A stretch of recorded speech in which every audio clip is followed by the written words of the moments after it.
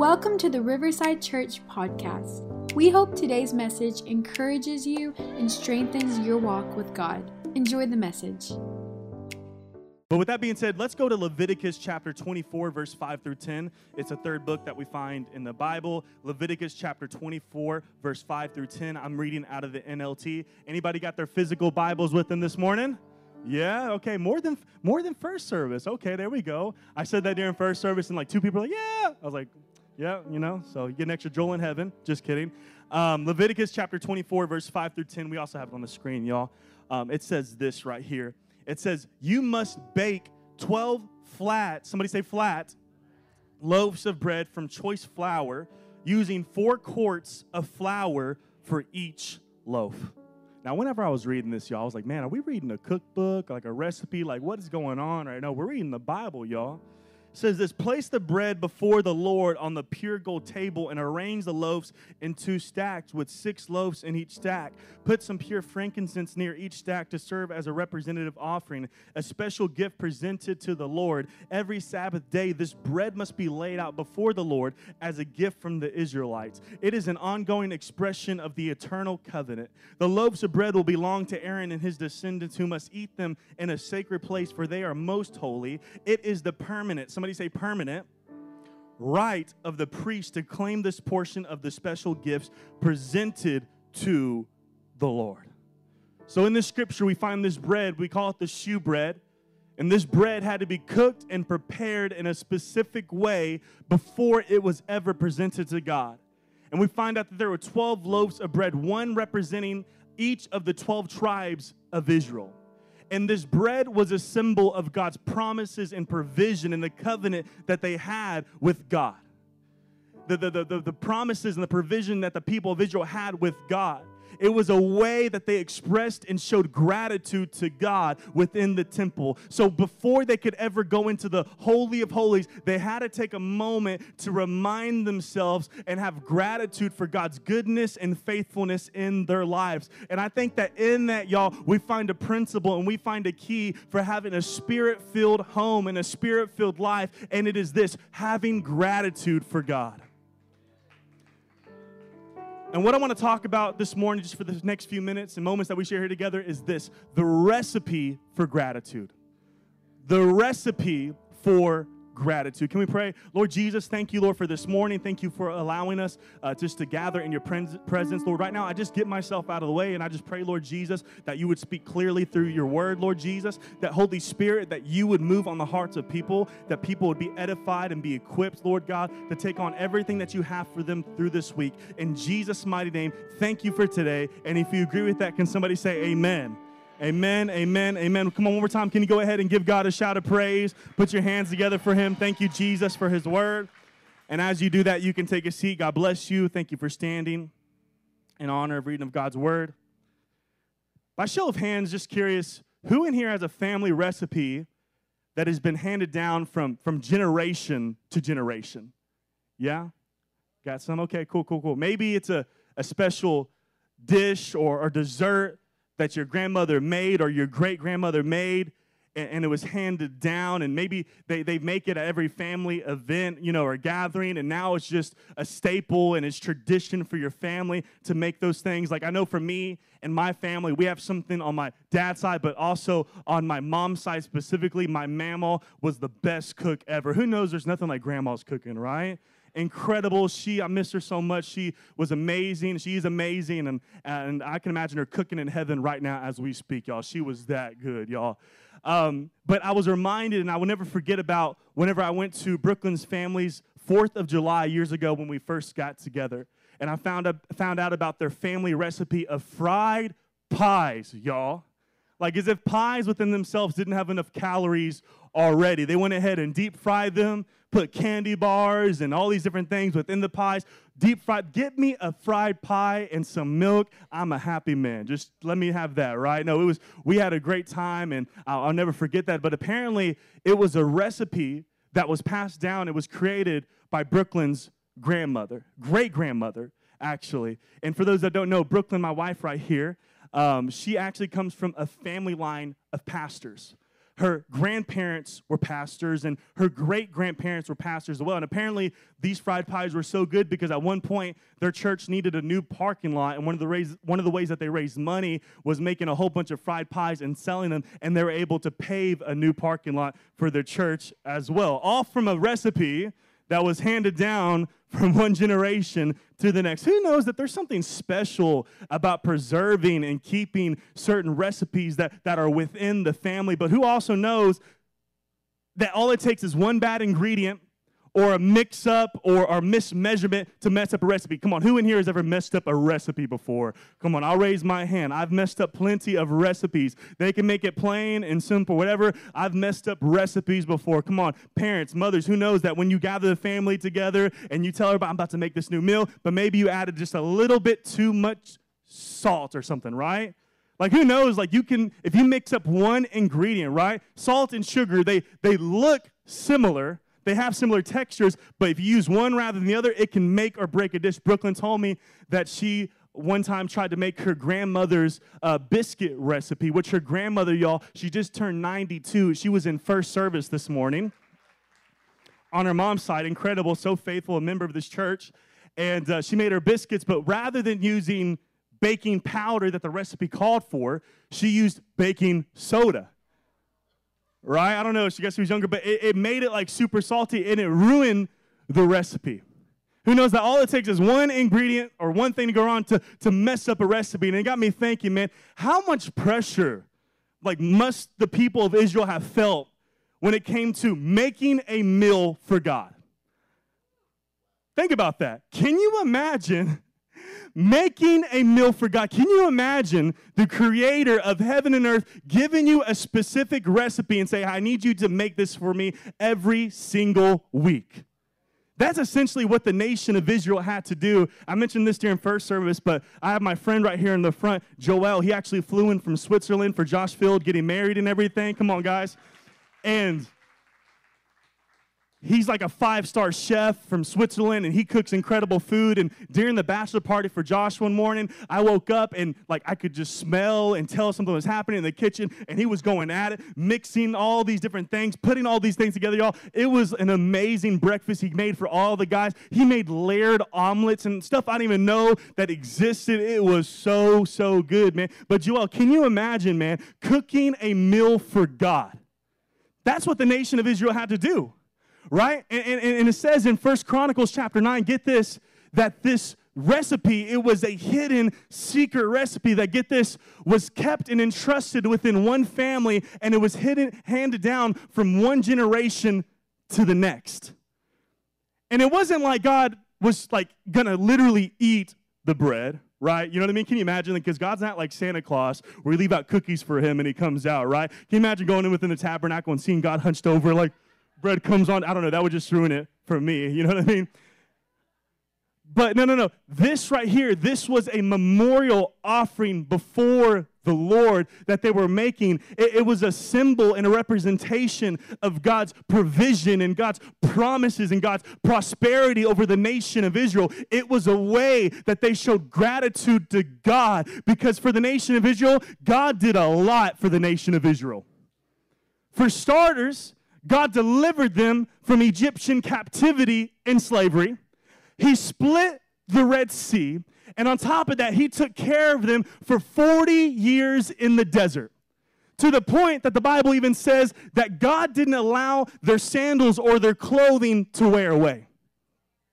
And whenever it was daytime and it was hot, the Bible says that God appeared and he showed up as a cloud by day that gave them cover and guidance whenever it was daytime. But then whenever it was nighttime and cold and dark, the Bible says that God showed up as a pillar of fire to give them light and to give them warmth. Whenever they were thirsty, God brought water out of a rock. When they were hungry, God caused there to be manna bread to rain down from heaven. God took care of his people. Who knows that God takes care of his people, that he is a good heavenly Father. So when God gave instructions to Moses to build this tabernacle, to build this tent, he said, I want you to create this space. I want you to create this place called the table of shewbread, so that way the people of Israel will never forget the covenant and the promises and the provision and how good I have been to them. Now, we don't even know the full recipe for the shewbread. And even to this day, it is said that experts have tried to come together to recreate this shewbread, y'all. But they haven't been able to because it was passed from one generation to the next because they kept it very safeguarded and to themselves because they were afraid that that recipe would get in the hands of someone that would make it for a false god or for an idol. That's how serious and sacred this recipe and this bread was to the people. You can look into it yourself. But there's two things that we can notice about this bread, and it's this, that the bread was flat and the bread was stacked.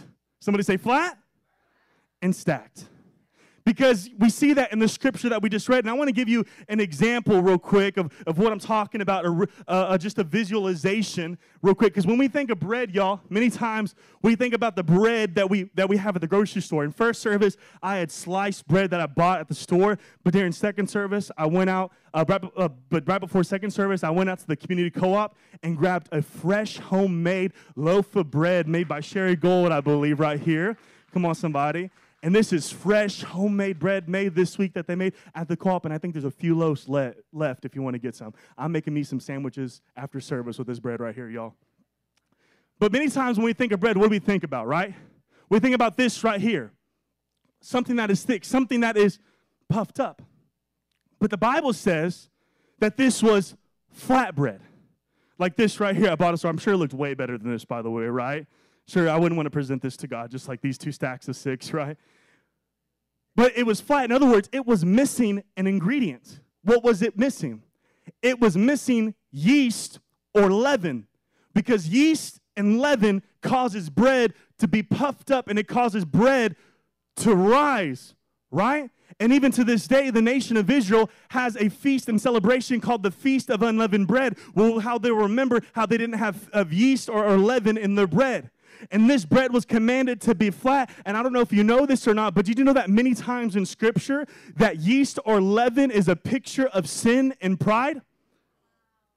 Jesus himself said in Matthew chapter 16, verse 6, get this, he said to them, watch and beware of the leaven, somebody say leaven, of the Pharisees. And who knows, if there was one thing that the Pharisees and Sadducees were, they were prideful. And I came to tell somebody today, if there's one ingredient that will mess up the recipe for gratitude, it is pride. Somebody say pride. Because you know what pride will do? Pride will cause you to be puffed up and ungrateful. And if you want to quench the Spirit of God in your life and in your home and at a church, act prideful. The Bible even says that God resists the proud, but what does he do? He gives grace to the humble.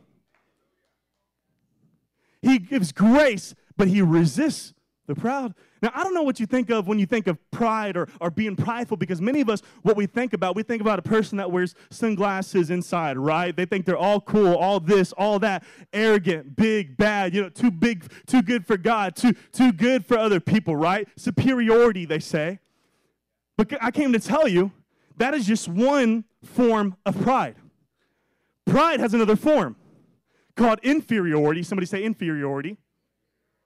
And that's where someone has a victim mentality or victim complex, and they complain about everybody and everything and themselves. See, because inferiority will say things like this, no one ever thinks about me. Oh, I can't believe they didn't call me during the pandemic. The pandemic was a while ago in lockdown, y'all. I walked into church today. I can't believe they didn't smile and wave at me. They're in my seat. That seat doesn't have your name on it. You know what I mean? Like, bad stuff always happens. Oh, what about this? I didn't get invited to that party. Oh, hello, somebody. Oh, how come God blessed them, but God never blesses me? And what people think is, they think that by acting that way, that they are showing humility, because humility shows up as gratitude. But I came to tell you today, that is not humility. You know what that is? That is false humility. False humility. The wrong ingredient. See, I've heard it said before that humility doesn't mean that you think less of yourself, but rather more, it means that you think of yourself less. Thinking of yourself less, putting other people, putting God before you. And if we're not careful, y'all, we'll think we'll have the right ingredient, which is false humility, whenever we don't have the true ingredient, which is true humility. And we'll get them mixed up like Brooklyn did with the baking soda and baking powder. And we can mess up the recipe for gratitude. And some of us wonder why we don't feel God the way that we used to feel God, and why God's hand doesn't seem to be on us the way that he was. Why? Because of pride and arrogance and selfishness. See, because pride is all about this. Me, myself, and I. Like, look at me. What can I get out of this? What can I get out of? See, God resists the proud, but he gives grace to the humble. This making sense to somebody today? I pray so. I pray so. See, because pride, this is what pride will do. Pride can make you do two things. Pride will make you look around at your success and your possessions and your pedigree and where you're at, and make you say to yourself, look what I just did. Oh, I'm self-made. I'm self-built.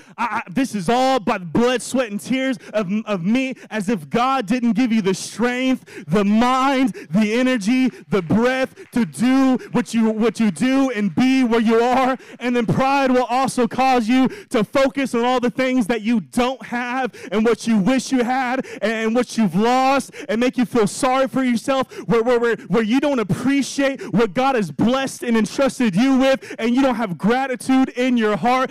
Question, what kind of person are you?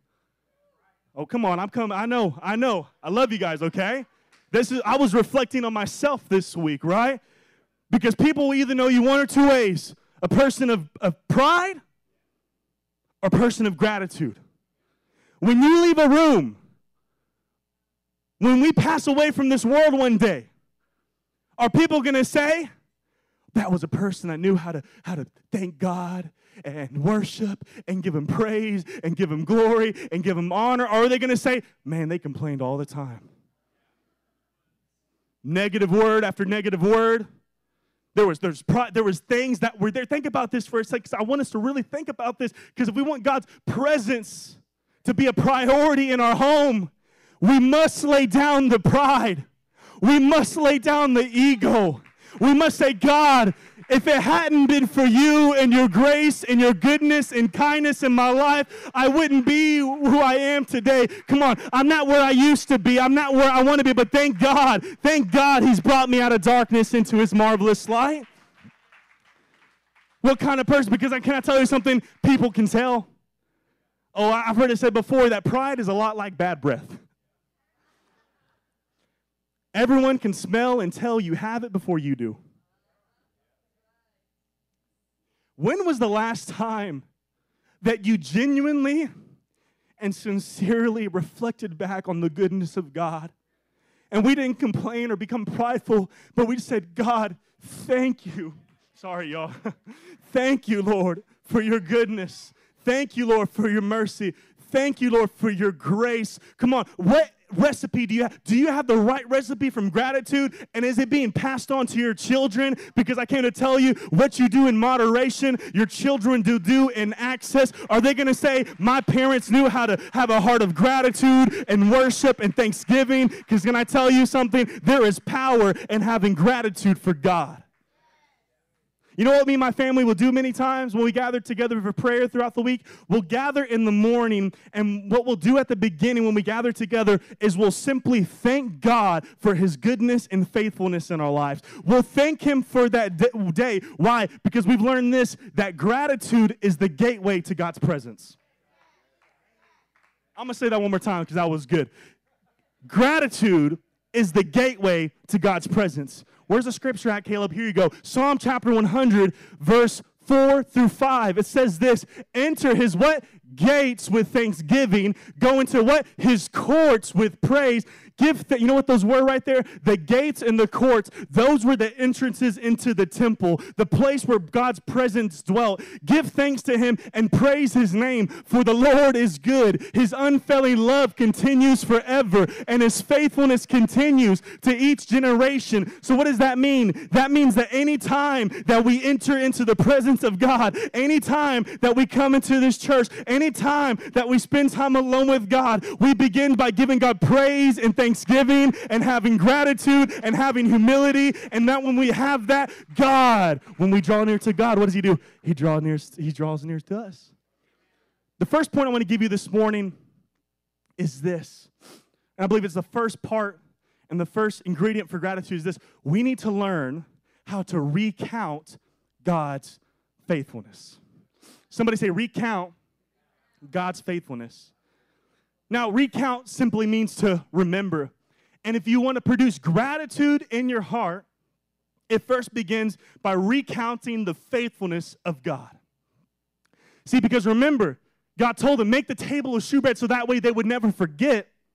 It would be a continual reminder of God's promise, his covenant, his provision, and his goodness to the people. Because who knows that we as human beings, y'all, we have a tendency to be forgetful.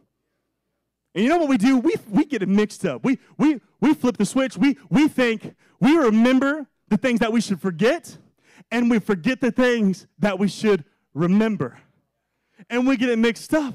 And some of us, we've forgotten God's faithfulness. But I came to remind somebody today in the building or watching online today that you serve a God that is a faithful, good God.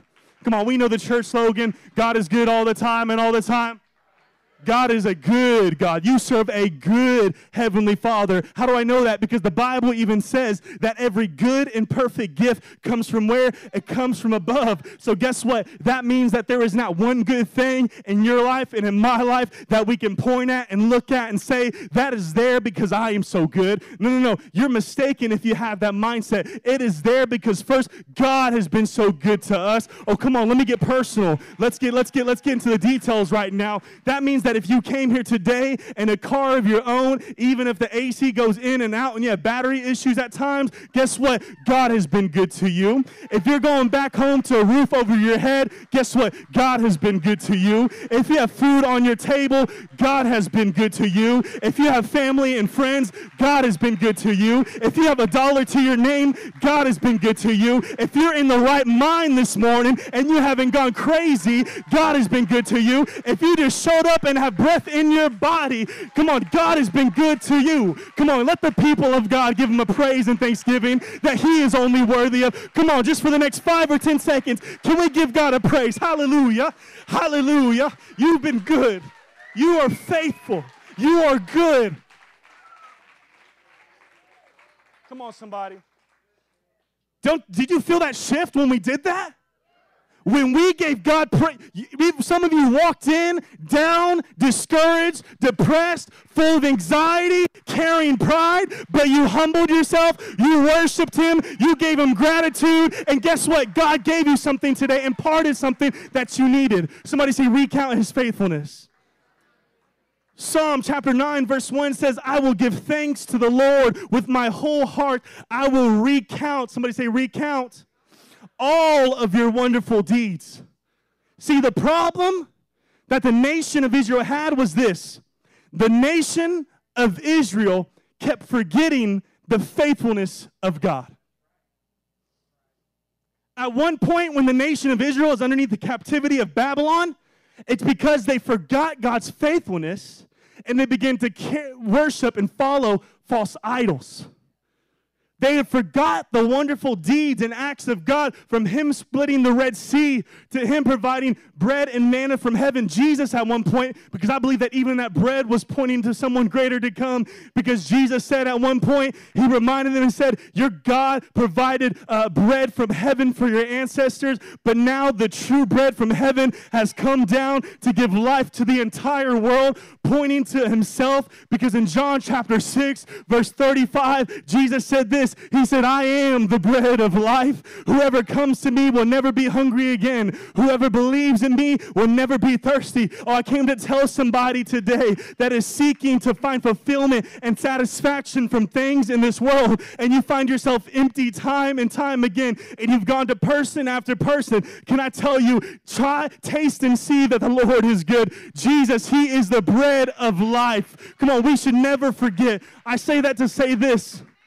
Let us never be like the nation of Israel that forgot about their bread from heaven. Let us never forget about Jesus Christ, who is the bread from heaven, who came down. He went through the corridors of heaven. He took on flesh and bone. He lived the life that we couldn't live. He died the death that we deserved. And for while we were still sinners, Christ died for us. See, I came to tell you today, he who knew no sin became sin so that way we can become the righteousness of God.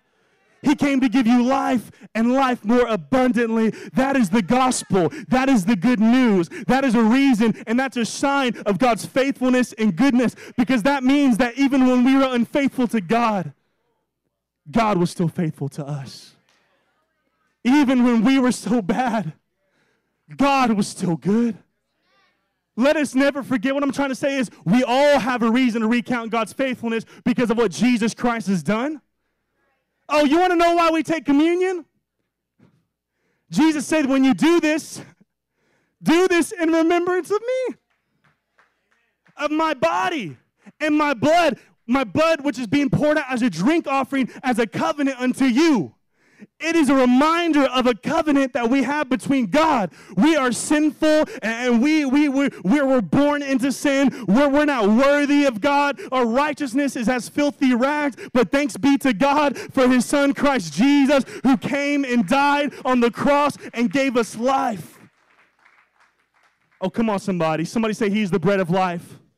He is the bread of life. I hope this is making sense. I'm not mad at nobody because I'm shouting, by the way, y'all. I just can't help but to hold and just thank God for how good he's been. I feel this in my spirit, y'all. Somebody say he's good.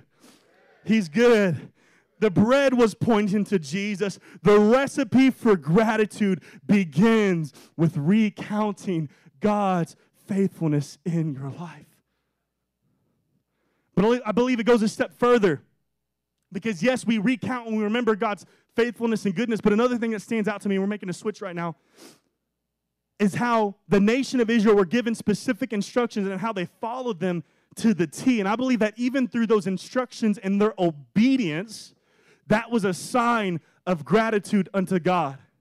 From how the bread was supposed to be cooked and the flour from the bread being stacked to the frankincense being poured, all the way to the priests who were able to partake and eat of the bread every single week, y'all. And in that, I believe that we find the second ingredient and key for having a heart of gratitude. You know what it is? Receiving God's instructions. Somebody say, receive God's instructions. Now, like every recipe and every cookbook, right, it has instructions, right? For us to follow. And in the same way, I came to tell you that God is always speaking, he is always leading, and God is always giving instructions, whether by his Spirit or by his written word. And the question is, are we willing to receive and follow the instructions that God has given to us? Because what I've learned and what I've realized is that when we have true gratitude in our hearts, it compels us to walk accordingly with God's instructions. But when we don't, we begin to walk contrary, when we don't have true gratitude, contrary to God's instructions. Where's the Bible for that? I'll give it to you right here. Colossians chapter 3, verse 17 says it like this: and whatever you do in word or in deed, do it all in the name of the Lord Jesus Christ, giving what? Thanks to God the Father through him. So that means that one of the ways that we show gratitude to God is by walking according to his instruction and being obedient. Now, I'm not saying that we should try to act obedient to try to pay God back or to earn something from God. But all I'm trying to say is if that you need the grace and the empowerment and strength to walk the way that God has called us to walk, begin to reflect and recount God's faithfulness in the past and in the present, so that way you can produce faith to walk and follow after him in the future. Is this making sense to anybody this morning? See, there have even been studies that have been done when it comes to motivating factors for someone to be obedient, and they discovered that gratefulness is one of the most powerful emotions and feelings for someone to walk in obedience compared to even other negative emotions and positive emotions. We don't serve a God that we follow after because we are afraid or scared of him. I understand having the fear of the Lord, right, but it's having the right fear. Having respect and reverence to God, I understand that. But when you have an understanding and revelation of who God is in your life and what he has brought you from, I don't know about you, but when I think about the Lord and all he has done for me, I can't help but to say, Lord, what is it that you would have me do? What is it that you would have me say? And begin to walk accordingly to what the Spirit of God and what the Word of God is telling me to do. Because you know what many of us do in prayer after Thanksgiving and praise? We just keep on asking God for more stuff. But when was the last time that you said, God, even if you don't give me nothing else, you have been so good and faithful to me. What is it that you would have me do? Your servant is listening. Speak, Lord. Can you imagine what can take place if we as a family, you as an individual family back at home got together, thanked God and say, God, let your will be done today.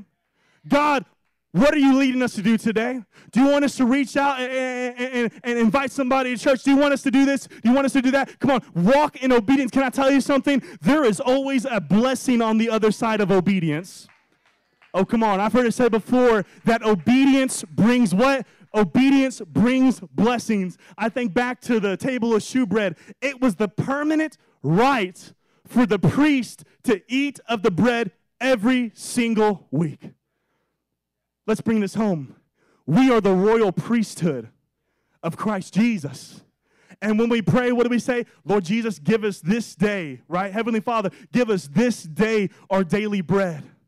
So when we begin to walk in gratitude and walk in obedience, I came to tell you, blessings are on the other side of that corner. Whether here on earth or when we stand before God one day, there is something powerful about having gratitude, and that gratitude should compel you to walk accordingly the way that God has called us to walk. Come on, because who knows, if God did it for you back then, he is faithful to do it again and again and show up and provide. Makes sense to somebody today? I'm taking my time. I want this to sit and just really soak. I know it's simple, it's practical and everything, but it's so powerful if we just lived in gratitude. See, some of us, we think that by sacrificing and doing all these things that we're being obedient to God, but I came to tell you, I want to insert this real quick. Obedience and just sacrifice, those aren't the same thing. Obedience is better than sacrifice. Because you know what the problem was with the Pharisees and Sadducees? They not only obeyed the laws and the commandments from the Old Testament, but they began to add so many unnecessary ones that were never implied or given, and they began to sacrifice, and it became more legalistic and religious, and that's why Jesus butted heads with them so much, because it became more about rules and regulations rather than the heart behind the recipe. And the sacrifices produced pride on the inside of them to where they had their own agenda trying to bring glory to themselves. They walked around, they thought they had gratitude and everything. They wore all these outfits and they were like, giving God praise in front of the public, in front of the multitudes. And God said that when we pray, when we worship, when we do these things, we don't do it to be seen as great in front of men, but when we walk in his ways, we do it because God has been good to us and we do it in line with his heart, right? Come on, I think of King Saul. Study it when you get a chance. King Saul, at one point, he is told to go and take out an enemy and destroy everything. But what does he do? He leaves behind the best of the animals to give it as a sacrifice before God. Now, many of us, we think, okay, that sounds so, that's really, well, probably we wouldn't say it, but back then, like, what's wrong with that? God didn't tell him to do that. It was because of pride and ego and his sacrifice and what he think he could do for God rather than being obedient. And that's when the prophet Samuel came, and I'm going to paraphrase, and he said, "You big dummy. Don't you know that God appreciates and values obedience more than burnt offerings and sacrifice? Obedience is better than sacrifice." When we have gratitude in our hearts and we begin to recount God's faithfulness and blessing, when we begin to recount it and we walk in that obedience, we do it for one reason and one reason only, to bring glory to the name of Jesus Christ. Oh, come on, somebody. Or somebody says, man, how'd you get this? How'd you get that? How did you get there? How'd you get this? And say, thank you, Jesus. He's been good to me. He's been faithful to me. Now, oh yeah, I worked my butt off a whole lot for that thing right there. You know, I did this. No, that's pride. What does pride do? That's not gratitude. It's the opposite. They don't mix well together. Oh, is this making sense to somebody today? Somebody say the recipe for gratitude. Recount God's faithfulness. Receive his instruction. Walk out in it. Come on, stand to your feet this morning. Come on, worship team, you can come up. I hope I give you something to chew on and to think about this week, y'all. Come on, it doesn't have to be Thanksgiving for us to give God thanksgiving. Come on, somebody. That was a good dad joke, wasn't it? I want to give you this conclusion real quick. When you mix gratitude with obedience, God pours out a blessing. Come on, somebody. When you mix gratitude with obedience, God pours out a blessing. And when I felt so led to do this morning, and something broke during first service when we did this, and I want us to do this right now. As I want you to think back, maybe just close your eyes, maybe just whatever you feel comfortable doing. I want you to think about God's goodness and faithfulness in your life and how good he has been to you. He has restored relationships. He has kept you alive. Things that we even did, he worked all things together for good. And when was the last time that you just said, thank you, Jesus? And you begin to recount on his blessings because he's been so good to us. And what I want us to do right now is I want you just to think back. It doesn't matter if you've been living God for years. Let us never become so prideful and arrogant, y'all, and become religious, where we become dry Christians that quench the Spirit of God because we forgot what God has done for us. There is power in gratitude and thanksgiving. Enter into his gates with thanksgiving. Enter into his courts with praise. So right now in this moment, I want us to sing this song out. And this is a song I told the worship team to play. And I want you just to begin to give God a heartfelt thanksgiving and praise and worship. And I believe that God's going to begin to minister and his Spirit's going to touch people right now. Come on, can we sing it out? When I think about the Lord. Thank you for listening to today's message. If you liked what you heard, be sure to subscribe and share it with a friend. For more information about who we are, visit riversidechurchtx.com.